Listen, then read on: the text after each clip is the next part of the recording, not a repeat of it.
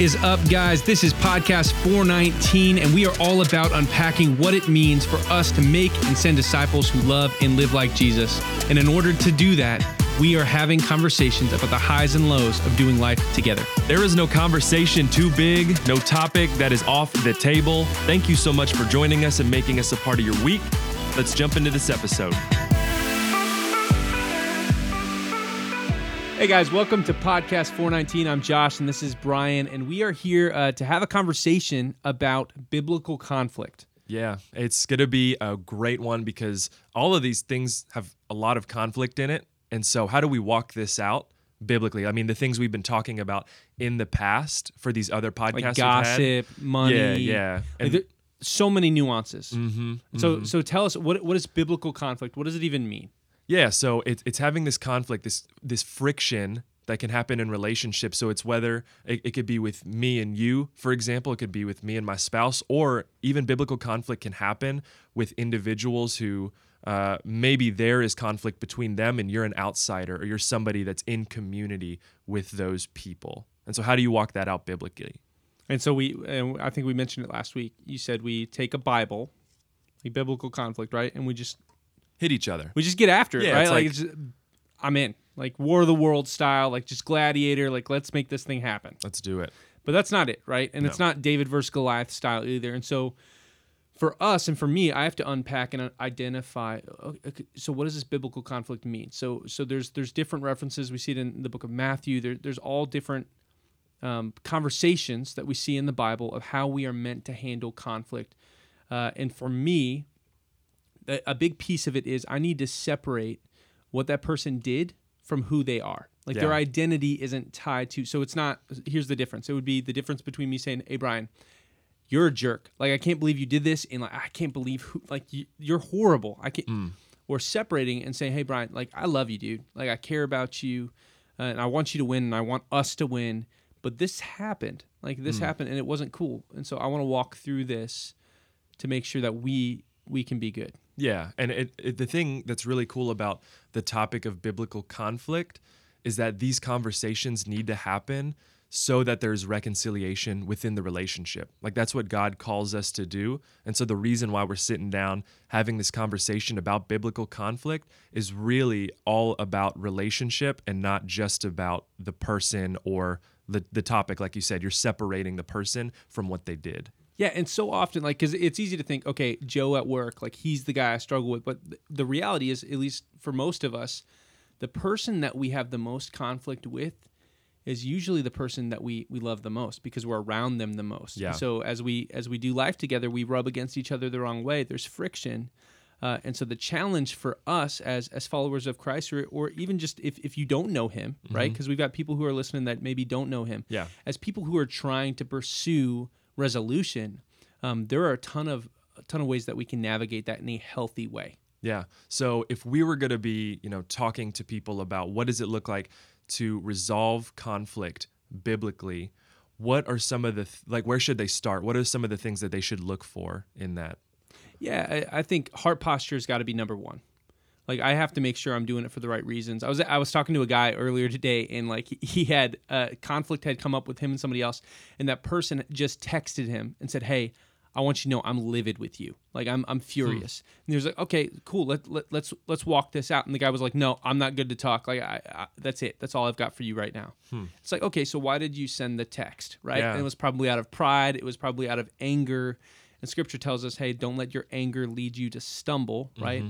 And so if that's the case, I need to make sure my heart posture is in the right place as I navigate these conversations. Yeah, like we talk about it for a lot of things, but things coming from love. And I know in James it talks about bringing these things to each other from love to push them towards good works. And so what is the reason? Like, do I care about this person enough where I'm willing to have this hard conversation with them because I want to rebuild this relationship like God calls me to do?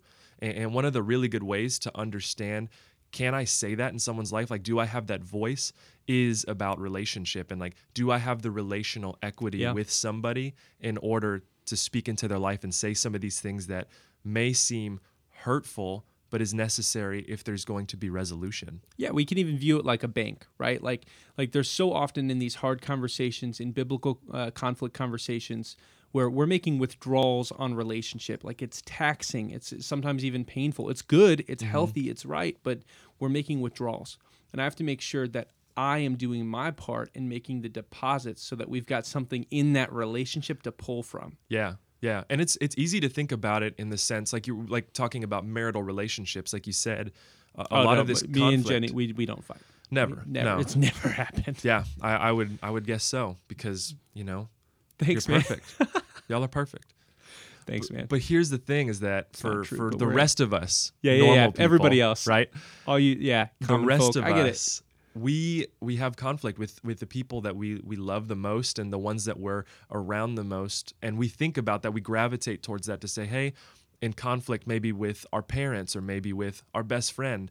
But biblical conflict can happen anywhere, and it can happen in any place. So maybe how would you navigate this? Maybe if you were with someone at work, and maybe it doesn't seem like a big emotional, a big connection that you have with them that you're trying to really reconcile, but maybe there's just some disjointedness, or maybe you're not on the same page. How does biblical conflict play into your everyday life? Yeah, I would say after we've identified my heart postures, I'm for that person, because that's got to be step one.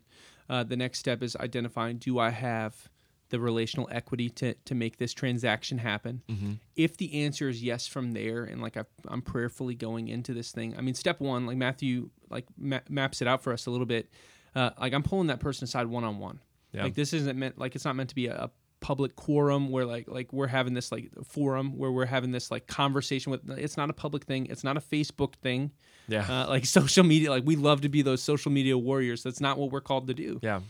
Scripture says we're going to pull them aside first, one-on-one. Mm-hmm. And if that doesn't work, because like again, there's a difference between forgiveness and trust, and like if they're not doing their part, well, okay, like Scripture tells us, we're going to invite some people in then, Mm-hmm. and it's not going to be just one-on-one. Now it's going to be like 2 to 3 on 1, and we're going Yeah. to have that conversation, and then beyond that, like it escalates even from there. Mm-hmm. So there's a piece of it, but it all starts down to that one-on-one. Like, hey, you and me, I care about you. I want us to win.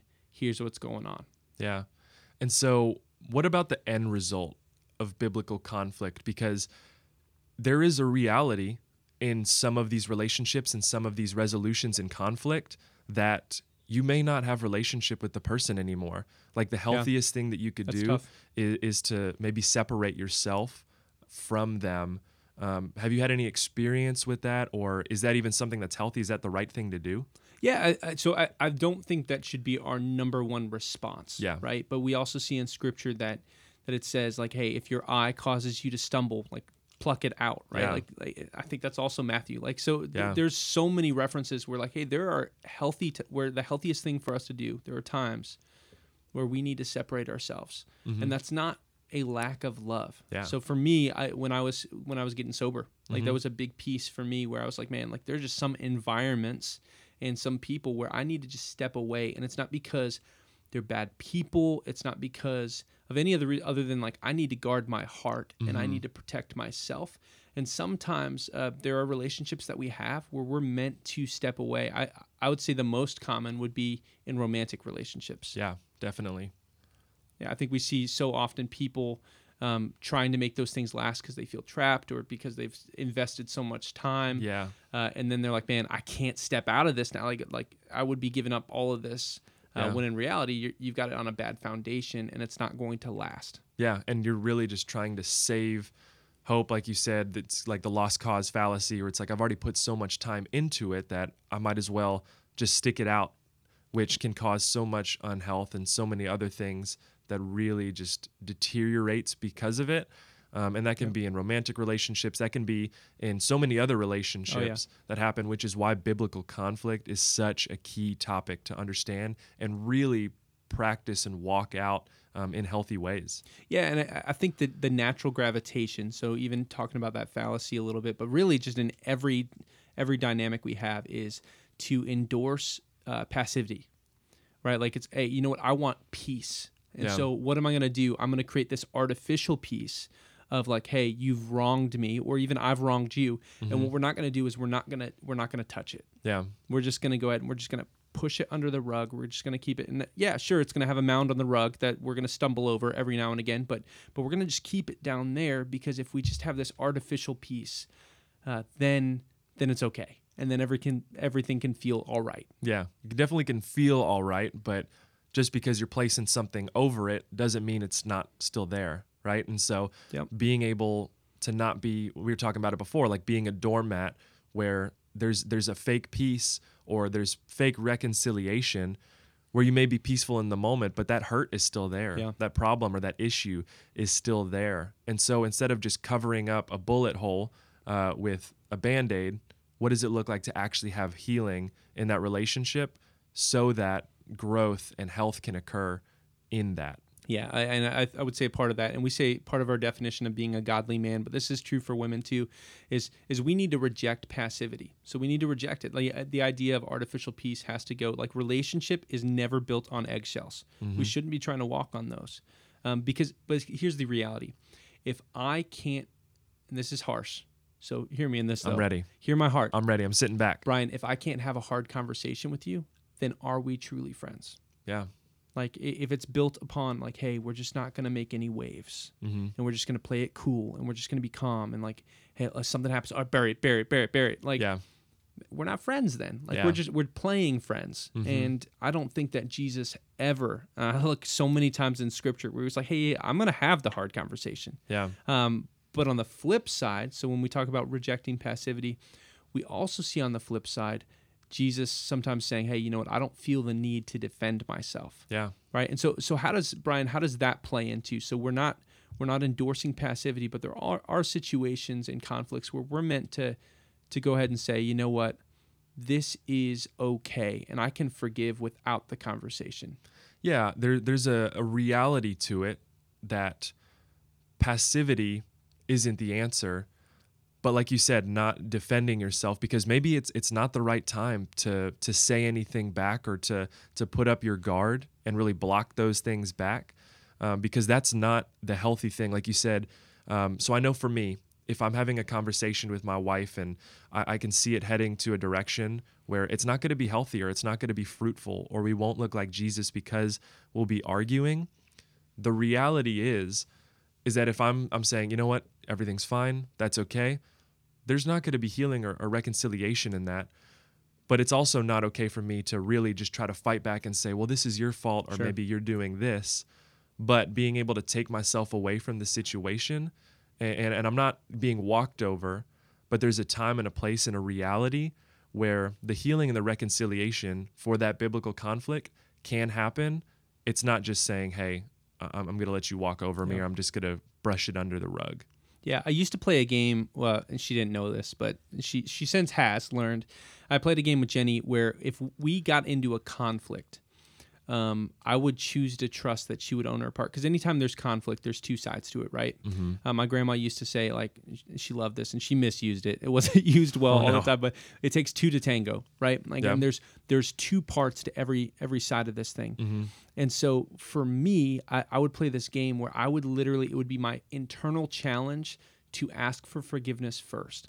And it wasn't out of like pride. It wasn't like a spiteful, like, hey, okay, fine. Like, will you forgive me? No, it was like, I want to sincerely ask for forgiveness first. One, because I want to lead my bride. Yeah. Like, I want to show her what it looks like to lay myself down for her. Yeah. The other piece is I usually have a very real part in these conflicts. Like, it's not an accident that this thing came up. Yeah. And so I have some, and it could be the initiator. Here's the tendency. As an adult, we still love to play this game, and it's called "You Started It." Okay. Like, it's like that. Okay, but she started it, so why am I asking for forgiveness? Yeah. Because I responded poorly. And Brian, like, what would you say to somebody who said that? Yeah, like talking about you started it and thinking about, so from a Christian perspective, knowing that if we were to take that stance, that's not what Jesus would do. Because if Jesus had that mindset, if God had that mindset when Jesus came down to save us, then he wouldn't have died in place of our sins, right?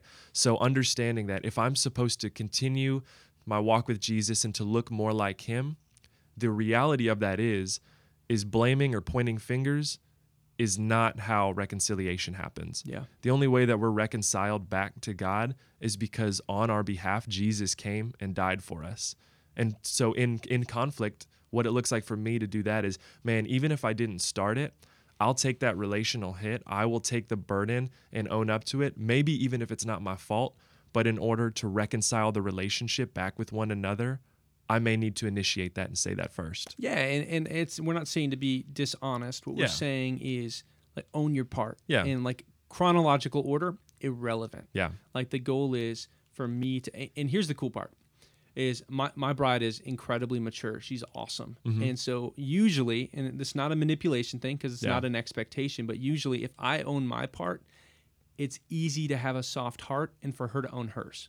Yeah. It's easy. And if that doesn't happen, sure, do we have to walk through and have those hard conversations?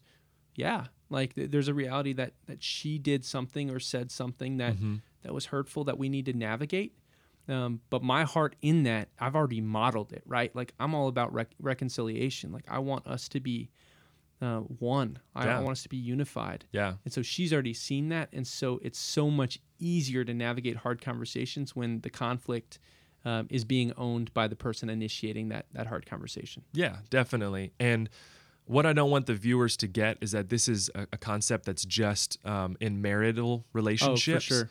Because this happens in every aspect of life. Like I even know in middle school when I was running around with the wrong Middle friends, school was rough. the wrong people. So Yeah, bad. yeah. We talk about not talking about certain topics. That's one we're gonna skip because it hurts. It hurts. But understanding that even in middle school, like I know for myself, having those hard conversations and like removing myself from certain situations was the best thing for me because Sure. that conflict was truly there. And so for marital relationships, it just kind of puts it under a microscope and it puts it all under the same roof because you spend so much time with one another. And so that pressure continues to build.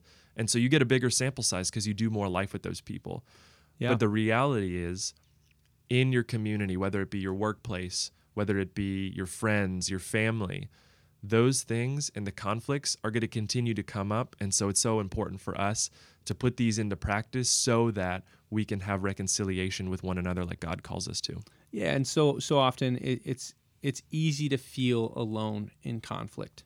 Yeah. Right? Like it's easy to feel again, it doesn't have to be marriage. In any conflict, it's Yeah. easy to feel isolated. And the big thing for me, and I know we touch on this every week, and we are going to continue because we're podcast 419. Go ahead. Like Talk about it. We are about discipleship. If you don't know where that's from, Matthew 4:19, check it out. That's our definition of a disciple. But here's the piece for me that I need to tie in is like so often when I'm having hard conversations or walking out biblical conflict with somebody, I'm going to the person that's discipling me, Yeah. right? And just saying, hey, like this happened. Like help me understand. Okay, so, and it's not about the other person. Again, we even talked about it last week. We don't need to use names, but I'm trying to navigate what it looks like to be Jesus in every situation of my life. And I am broken. Like Yeah. I'm a messed up dude. And so if that's the case, like I need a lot of help. And I need somebody who's been there, and I need somebody who's walking closely with him, closer than I am, and helping me figure out, hey, what does this look like? Yeah. Like in this conflict, what does it look like? Yeah. Yeah. Having those people that have gone before you that have more wisdom,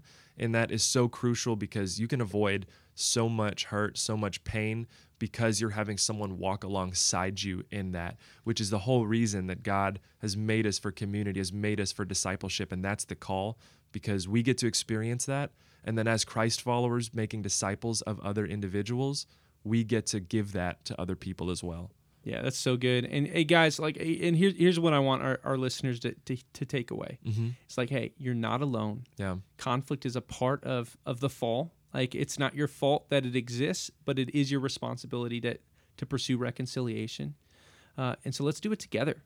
Yeah. Like, let's partner together, and not just over this podcast, but in life.